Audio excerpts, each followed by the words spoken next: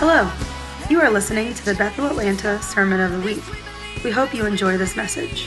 For more information about Bethel Atlanta, visit www.bethelatlanta.com.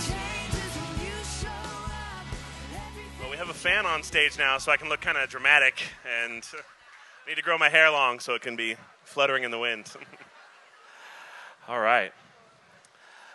I will say, since Justin led off with that, for those of you who don't know, I'm the director of the Bethel School of Supernatural Ministry, and I'm gonna take at least a couple seconds up here at the front for an absolutely shameless plug for the school.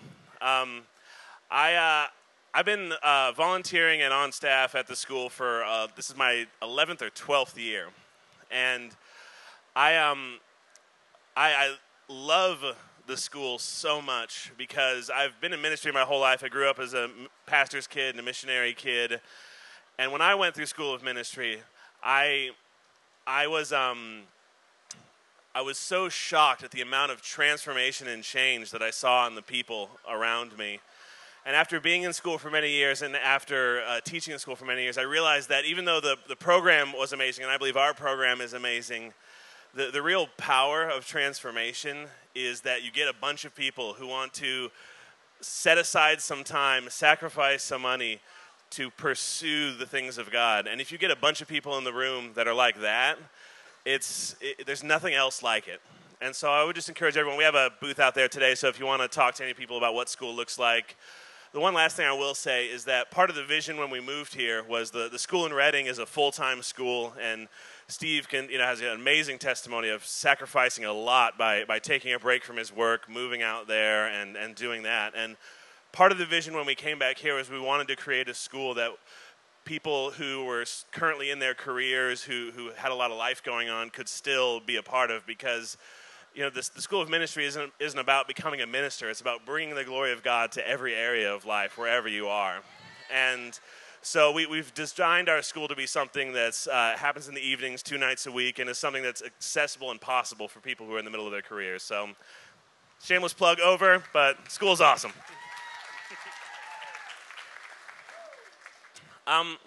So a couple of weeks ago, maybe a month ago, I did a little bit of a talk on spiritual warfare. How many of you remember that one at all? Awesome. And for those of you who haven't been around here, for those of you who have, you've heard this sentence a few thousand times, but a big part of my testimony is ever since I was a little kid, I've seen in the Spirit. So I've seen angels, demons, and other spiritual things with my eyes, not so very differently from the way that I'm seeing all of you. Since I was little.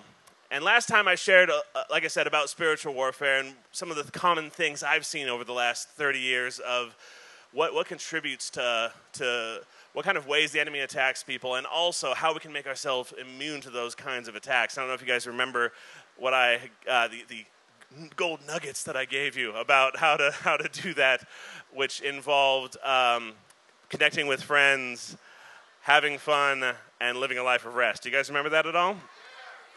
So there was one other thing that I really wanted to add that day, but I just didn't have enough time. And this is something, I wanted to talk about those things because those are things that we don't traditionally think of as things that are involved in spiritual warfare or spiritual strength. But there was one thing that I wanted to add that is something that we do traditionally think of as something that's important with regards to warfare and spiritual health and things like that. But it's something that I see us thinking about in a different sort of way. And so to express this, I want to share a quick story with you guys. But before I do that, I do want to share one thing that I saw while we were worshiping, if that's okay with you guys. Cool.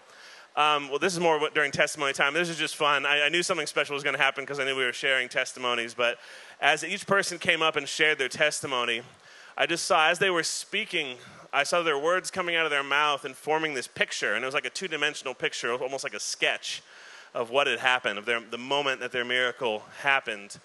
And as they've kind of finished the story, and especially as everyone cheered for them, I just saw this flash of light come from behind. And it hit that two-dimensional picture, and it split like it was a prism into dozens and then dozens again of streams of light that just shot out and ricocheted all through the room. And it really is true that when we engage with the testimony, when we can celebrate the victories of others, when we can hear what God does, what kind of God he is, it makes room for more of who he is in our lives. And it just multiplies those things. It's tangible in the room at that moment. So I in fact still see some of that light just ricocheting around the room right now. So if there's a testimony that you heard that you need, just as a quick prophetic act, just reach up and grab it like this. There's no magic in that. This is just an act of faith that we're doing to create an act of physical obedience to say we're receiving what you're doing, God. So that was fun. So this particular story happened just a handful of years ago. I was in Germany, in a town called Dresden, and Dresden is probably, like I said, I was a missionary kid, so I've traveled to a lot of different cities. Dresden's probably in my top 2 for beauty as far as architecture goes. A beautiful, beautiful city. All these beautiful buildings, all within walking distance of each other. And on one of the days, I was ministering at a church there, but on one of the days we just kind of took a tour and we walked around.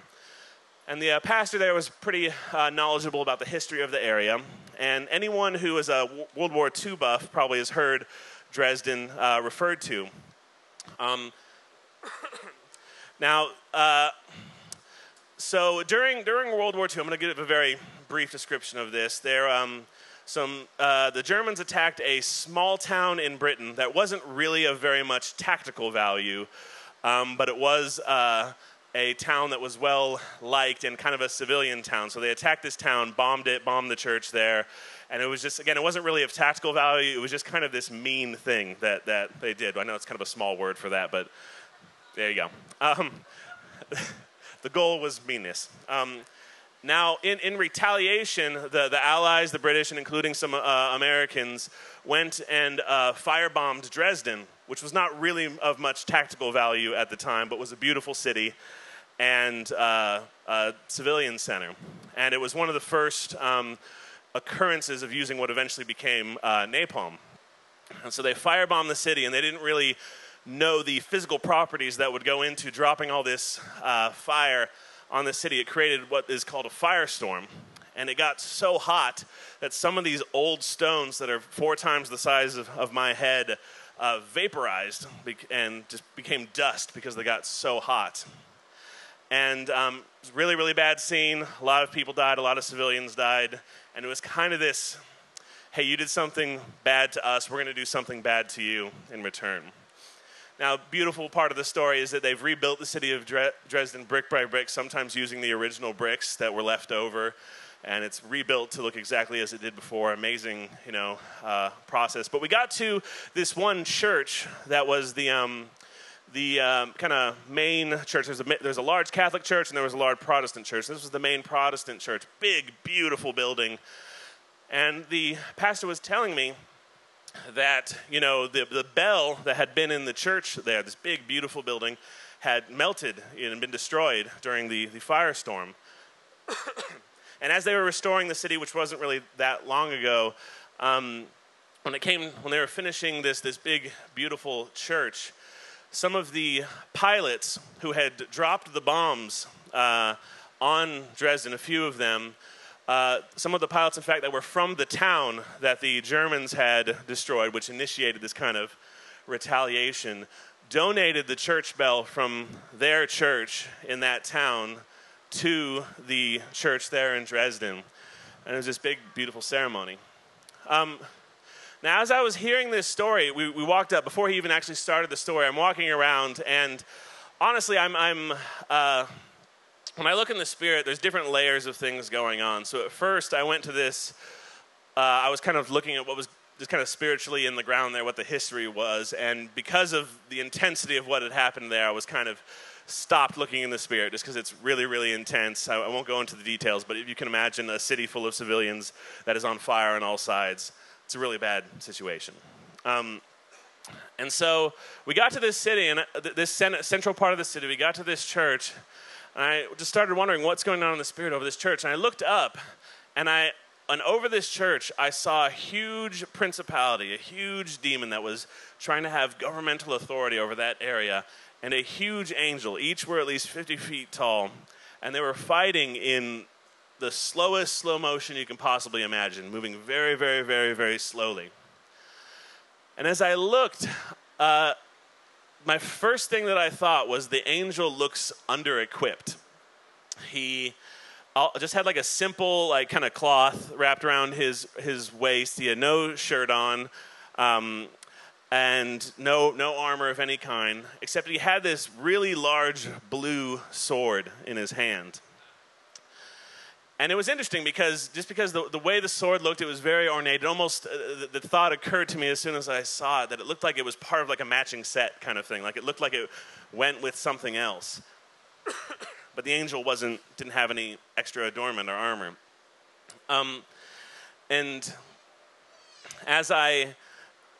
right as I was thinking that our tour guide, the pastor who was telling us about it, got to that part of the story where he talked about these pilots donating the bell from their church, from their town that had been destroyed. And he said it was meant to be just an act of reconciliation and of forgiveness. And the second I heard that, I saw a vision in my mind's eye of that angel fighting this principality hand to hand, pushing this. And I saw the ceremony when they donated the bell. And I saw the moment they donated the bell, and I saw this sword appear in this angel's hand. And I just heard the Holy Spirit say, forgiveness is a weapon. Forgiveness is a weapon. And I went back and forth in my mind because part of me was like, oh, that's just one of the things that happened during that war. That is, that feels like such a small act in comparison to just the anger and the pain that was caused on both sides. How could that mean anything? But I was, on that scale, I was surprised how much that simple gesture actually meant. Does that make sense to everyone? I want to talk about forgiveness, and I want to talk about what I feel can be some misconceptions that we have around the idea of forgiveness. There's a lot of people here who are inner healing people, who are sozo people, who are counseling people, who could probably talk about forgiveness in a 36-layered, beautiful tapestry sort of way. I'm not one of those people, so I'm going to keep it real simple, and they'll, correct me and fill in all the beautiful details afterwards. But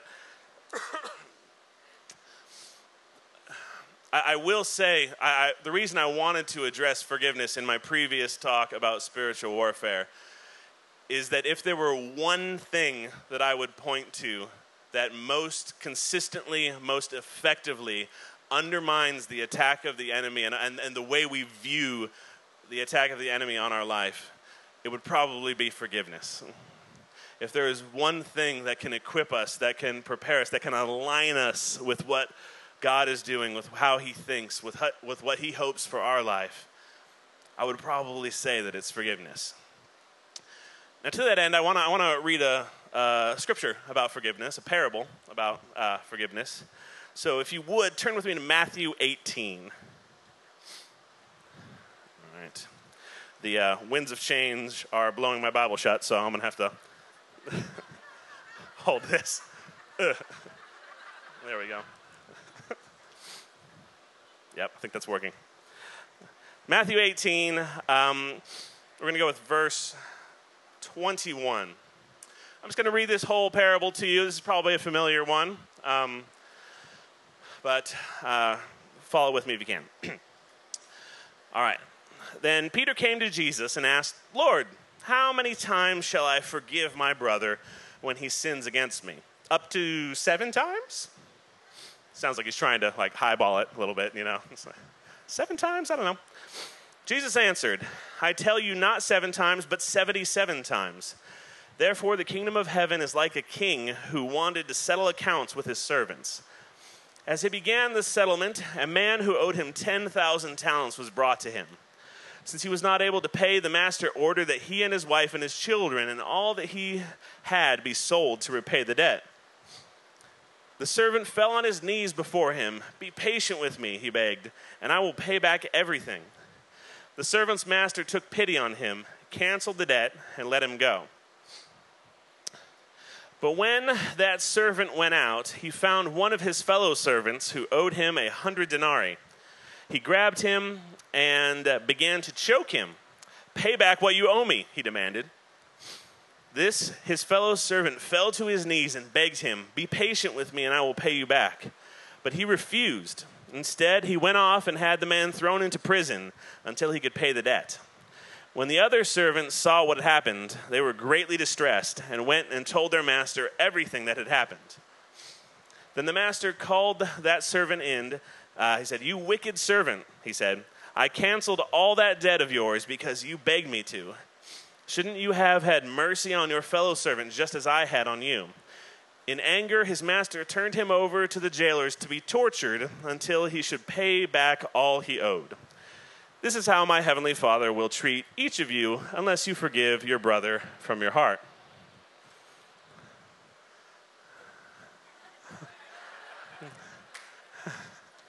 It's one of those feel-good, read the bedtime story kind of parables. Good night, kids.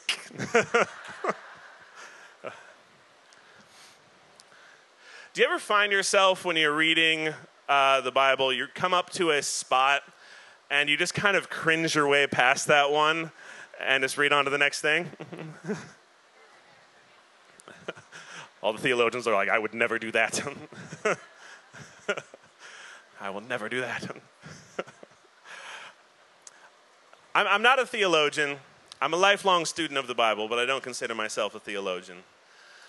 And so I don't look at these things from a theologian's perspective, although I really enjoy looking at them from those perspectives. I look at it from mine.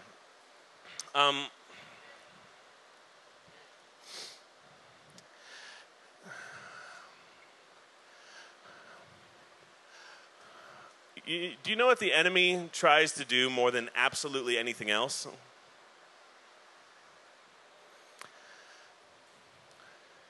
I would say the number one thing that the enemy tries to do is to try to get us to see God incorrectly. How many of you, if we're being honest here, hear that scripture, hear that parable that Jesus told? This isn't like an Old Testament, like, Moses wasn't sitting around sharing this parable. This was Jesus who brought this parable. How many of you, when you hear that parable, that makes you feel a little bit scared, if we're being honest? Only 3 people raised their hand over their head. Everyone else was just down here. It's good. You're pantomiming your fear with your action. That's great. Well,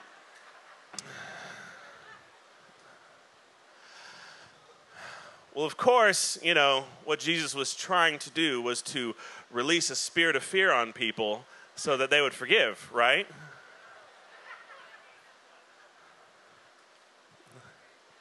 But wait, there's this other scripture that says God has not given me a spirit of fear.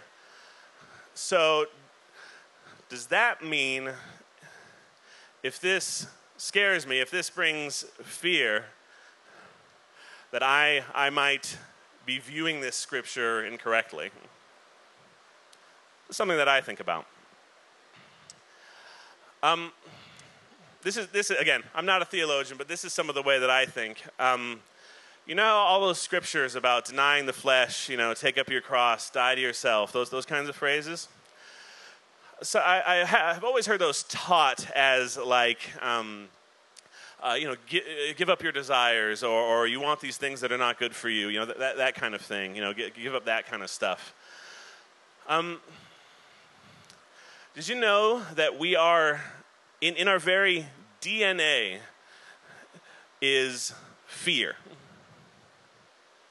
That we are designed to be afraid of things that might hurt us. It's actually a survival mechanism. It's, oh no, that looks like a snake. That's why if you see a hose that kind of is laying a certain way and you have that little, it's like, oh, it's a hose. But I was scared for a second because it might have been a snake. It's because we're hardwired to see threats in our environment so that we can avoid them. It's a good thing, Oh no, that looks like a nail. I'm not going to step on that. Oh no, that looks like a snake. I'm not going to step on that. Oh no, that looks like a bear. I'm going to go this way. Simple things like that.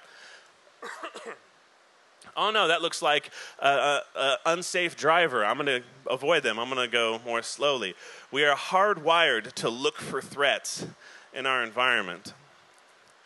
I think that part of denying our flesh is not letting our basic instincts run our lives. Because those same instincts can cause us to be mistrustful of people that we don't know, mistrustful of people who look or act differently than we do, and it can also cause us to look for danger signs in God. Are you tracking with me? If we are letting a spirit of fear be the filter through which we see God, oh no, I don't want to get in trouble. Oh no, I don't want to get punished. It causes us to miss, I think, what God is saying. So in this parable, this guy got forgiven a 10,000 talent debt. Now, if my memory is correct, 1 talent was about a day's worth of work, money-wise. So 10,000 days worth of work, 10,000 days worth of income. That is a large amount of income. That is many years of income. That would have taken forever to pay back because you still have to eat and live and all those sort of things in the meantime. And I don't remember the exact denominations, but the other servant's thing was way less than that. It was chump change. It was a few bucks that this other person owed him. If our mind goes straight to, oh no, God is going to punish me if I don't forgive, then we are likely to forgive for the wrong reason, which was the exact thing that he was speaking against in this parable. How do I know that? Because Peter starts by asking a legalistic question. What is the number of times that is appropriate to forgive someone, Lord? How about 7? That's a good number. That's a Jesus number, 7. Number of completion. My forgiveness to you is complete. It is over now. It is. I saw that it was good, and now I'm mad at you.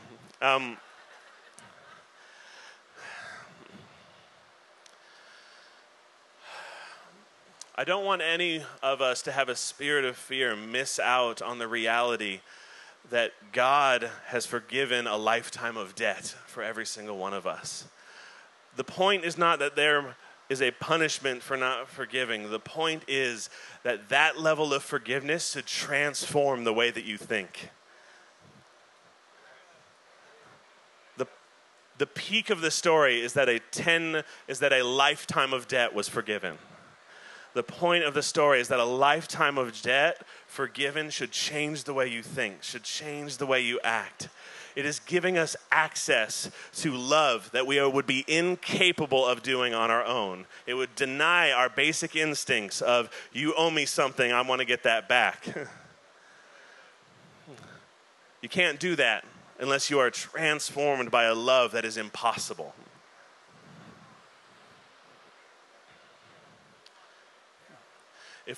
Even in a culture like ours that most of us would probably consider to be very free,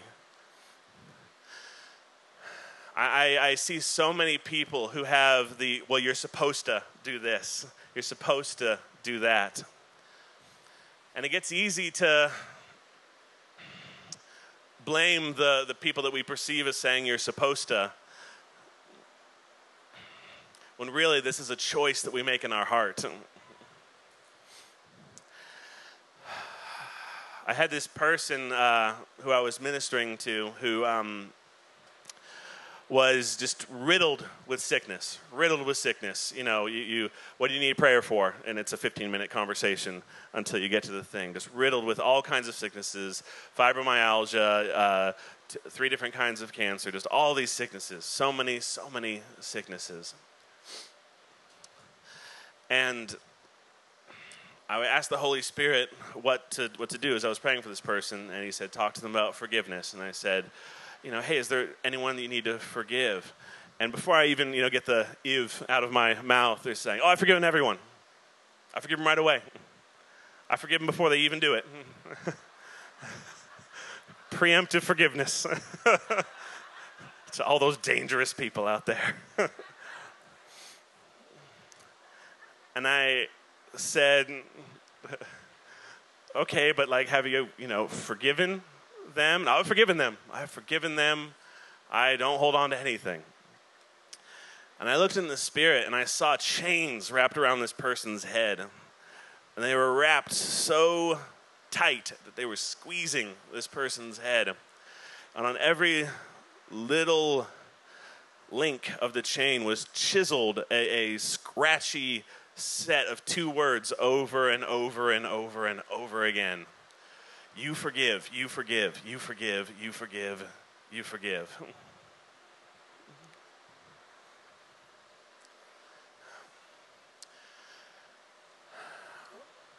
And as I started praying, I saw this cloud come around the person. And the cloud started raining blood, which sounds freaky at first, until I realized that it was Jesus' blood. And it was raining on this person, but this chain was squeezing this person's head so tight that it was like a sponge that was being squeezed, that it couldn't absorb any of what was being released on it. The inner healing people might have more details, but forgiveness isn't something that you clench your teeth and you know you're supposed to do, so I forgive them. Forgiveness is a gift that can only come from God. Forgiveness is a gift that is impossible. It is not in our DNA to forgive and forget. We slot those things around in our very core to look for threats around us. No matter, even if we've clenched our teeth and forgiven, we feel that, well, that person's not safe near us.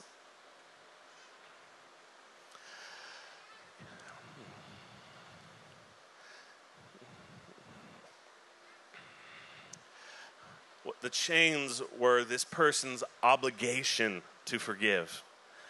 The knowledge that, oh, I have to forgive. And falling prey to the requirement to forgive sabotage the process of receiving a gift from God. Does that make sense?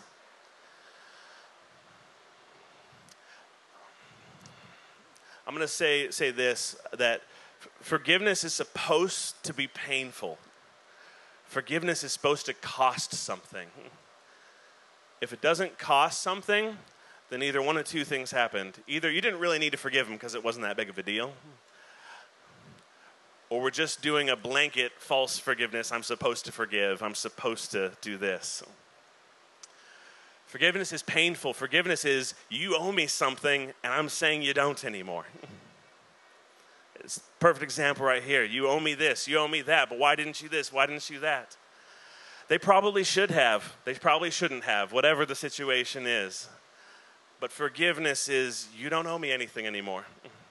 You are set free from any obligation to fulfill this, to fulfill that, to do this, to do that, whatever it is.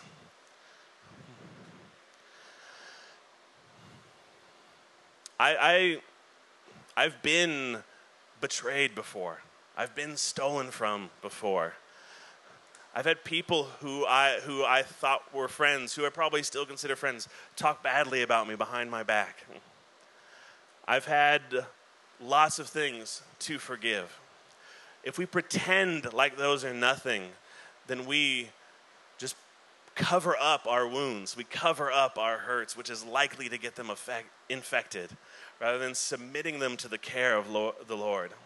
It actually creates bitterness. It creates pain. It creates hurt.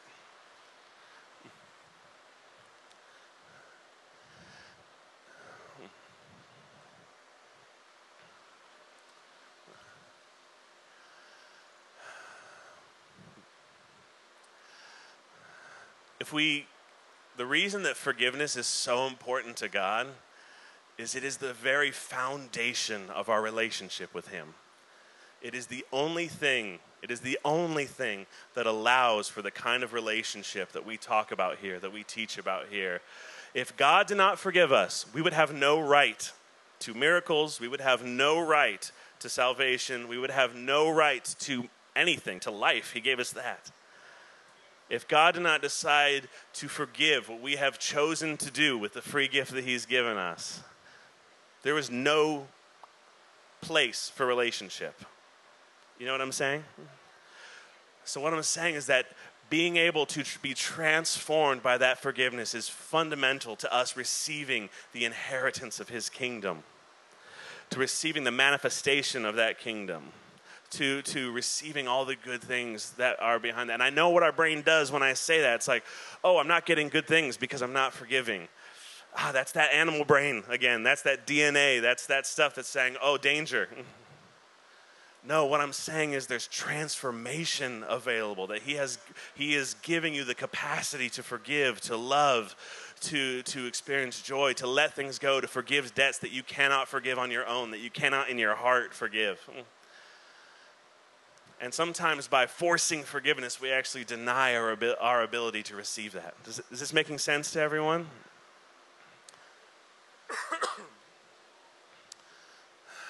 Forgiveness makes room for love that is bigger and more beautiful than you could possibly know. Do you want to know who I have to forgive more than anyone? Myself, probably, but besides that, that's too boring. No, what person hurts me the most? Justin, no, just kidding. Just kidding. I am going to name names, but which person hurts me the most, affects me the most, does things that cause me hurt in my heart more often than anyone else? Actually, it's my kids.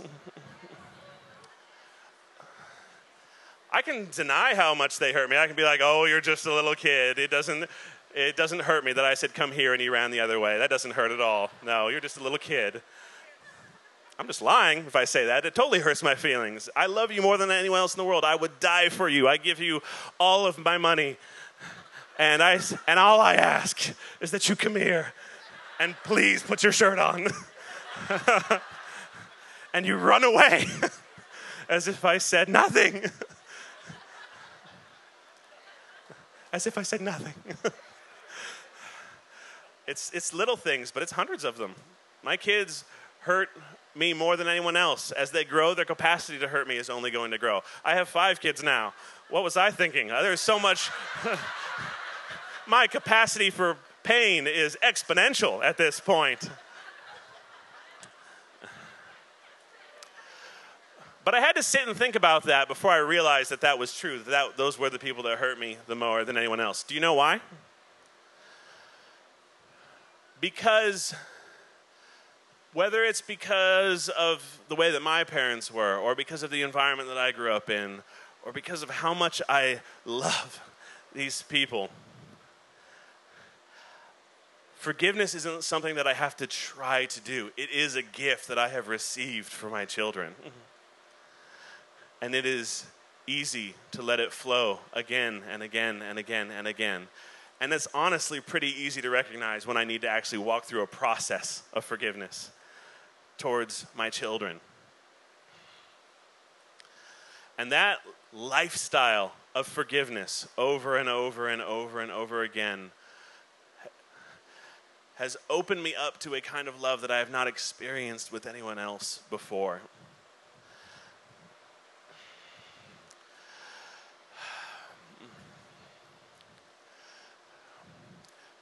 I believe that God is ready to do things on this earth that we have never seen before. I believe that there is, we've heard these prophecies of a 1 billion soul revival, of millions and millions and millions of people being saved, of God touching every corner of society. I believe that the only way that that can happen is if God's people are equipped to represent his kingdom wherever they are, wherever they go. And I believe that the foundation of representing God's kingdom is having the forgiveness that's been given to us transform the way that we see the world. Transform the way that we see the world. And I'm supposed to forgive, to steal the encounter of letting the Lord walk us through the gift of forgiveness that he has for every single person, for every person who's popped into mind while I'm talking about this, for every person who has spoken against you, who has offended you, who has not extended forgiveness towards you, whatever it is. God does not want to just throw a blanket over those things and say, yep, it's just all forgiven. No, God chose the most costly thing to pay for the forgiveness that he showed towards us. He used a relationship that would be the most costly thing. Giving up one of my children is the most costly thing I can possibly think of. Submitting my children to pain is the most costly thing I could possibly think of. And he chose that as the model of the price that he would pay for forgiveness. Forgiveness is supposed to cost something because forgiveness transforms us. It burns out the things that are not of God and makes room for more of him, more of his love, more of his kindness. You will truly fall in love with your enemies. Not a blanket love, not a cheesy love, not a I love everyone. You will be like Daniel, who was sorrowful when the man who had kidnapped him and subjugated him and took him in as a slave in his house, Nebuchadnezzar, got a negative prophecy. When he translated a prophecy that was against Nebuchadnezzar, he said, I wish this was for your enemies. He had forgiven the man who had kidnapped his people and enslaved them. And he had fallen in love with a man who was not godly at all. You will truly be able to love your enemies.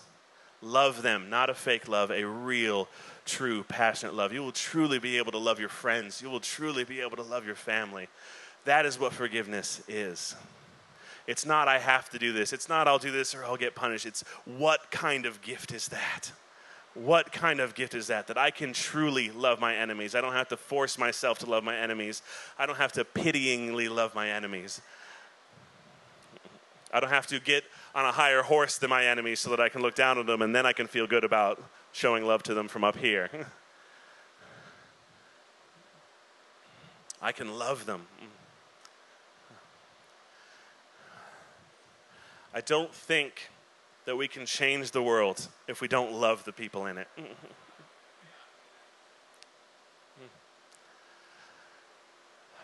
I don't think that we can change the world if we're criticizing the people who lead it, the people who are creating art in it, the people who are creating culture in it.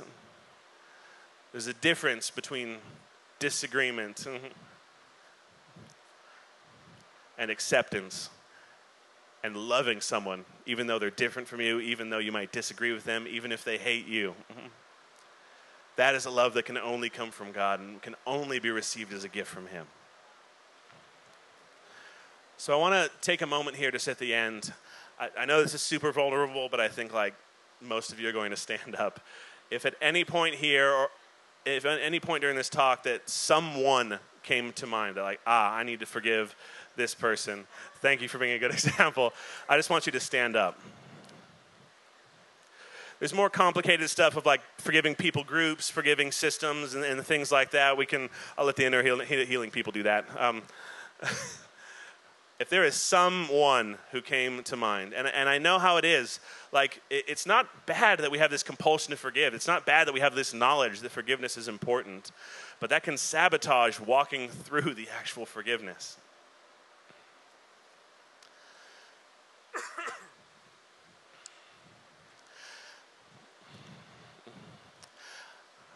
Now, all I want you to do is I just want you to hold your hands out in front of you.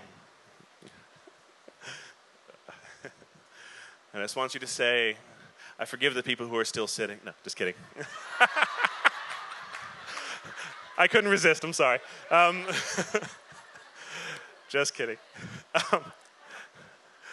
Lord, I ask for the gift of forgiveness. Just put that on your lips. I ask for the gift of forgiveness. I ask for the gift of forgiveness.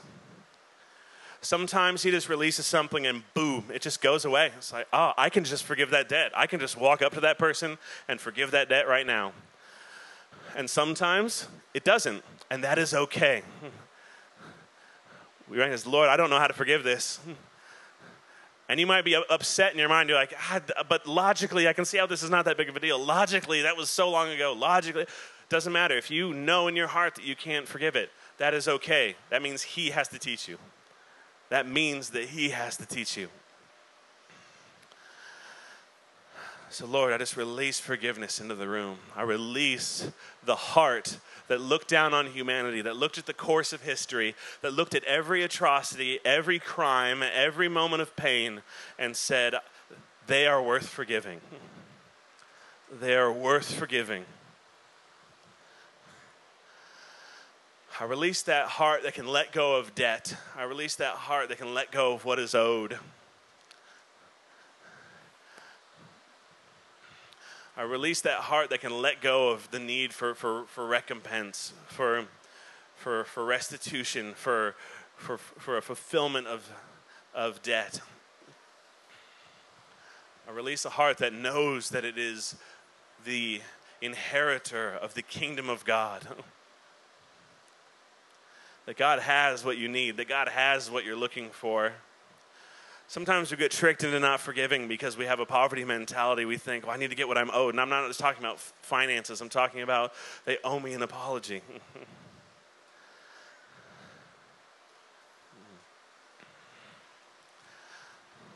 Don't worry, God is releasing identity so that you know that you are just as valuable whether you get that apology or not.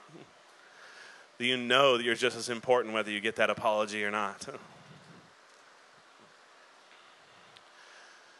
If you're able to, if you're in the state where you're not able to, that's okay, just keep inviting it. But if you can feel that feeling, you can feel that heart, it's like, I can forgive this debt right now. I just want you to put it on your lips. Again, if you're not there, do not force it. But if you're feeling that grace in the room right now, you can just put it on your lips. You can whisper it if you don't want the person next to you to hear. But just say, I forgive your debt. I forgive your debt.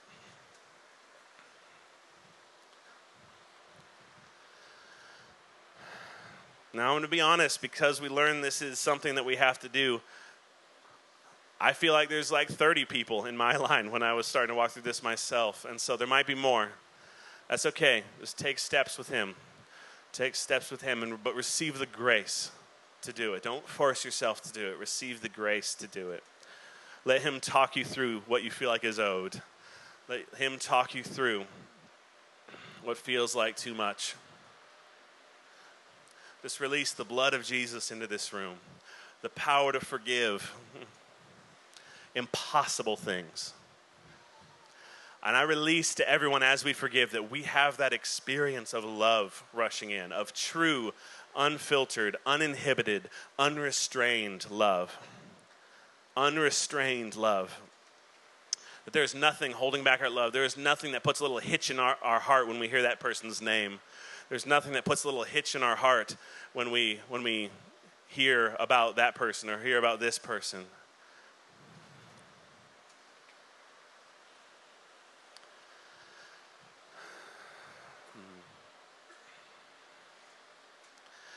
Last thing I pray is that if there is a process to this forgiveness, Lord, I just ask that you reveal it to them right now. If they need to have a conversation with this person, I just reveal that courage right now that they can actually walk in love to have that conversation. And when you have these conversations, I don't want you to use a grace grenade and say, hey, just so you know, I've forgiven you, and walk away. If you're going to have a conversation, have a conversation. Because real forgiveness makes room for love that would be impossible otherwise. So I just release that love into this room right now in the name of Jesus. In the name of Jesus. All right, for this last one, I just want everyone to stand up if you're able.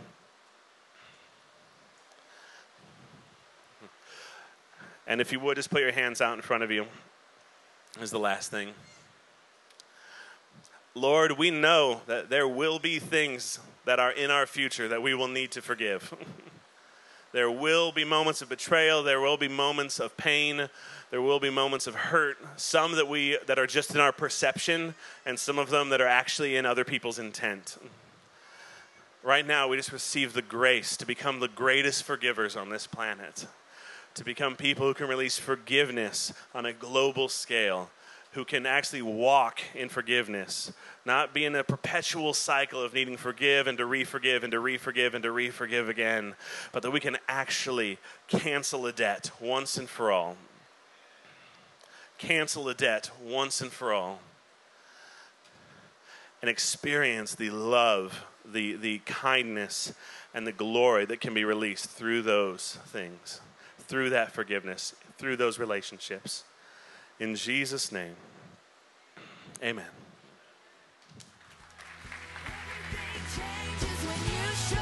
Thank you for listening to the Sermon of the Week. To stay connected with Bethel Atlanta, visit www.bethelatlanta.com.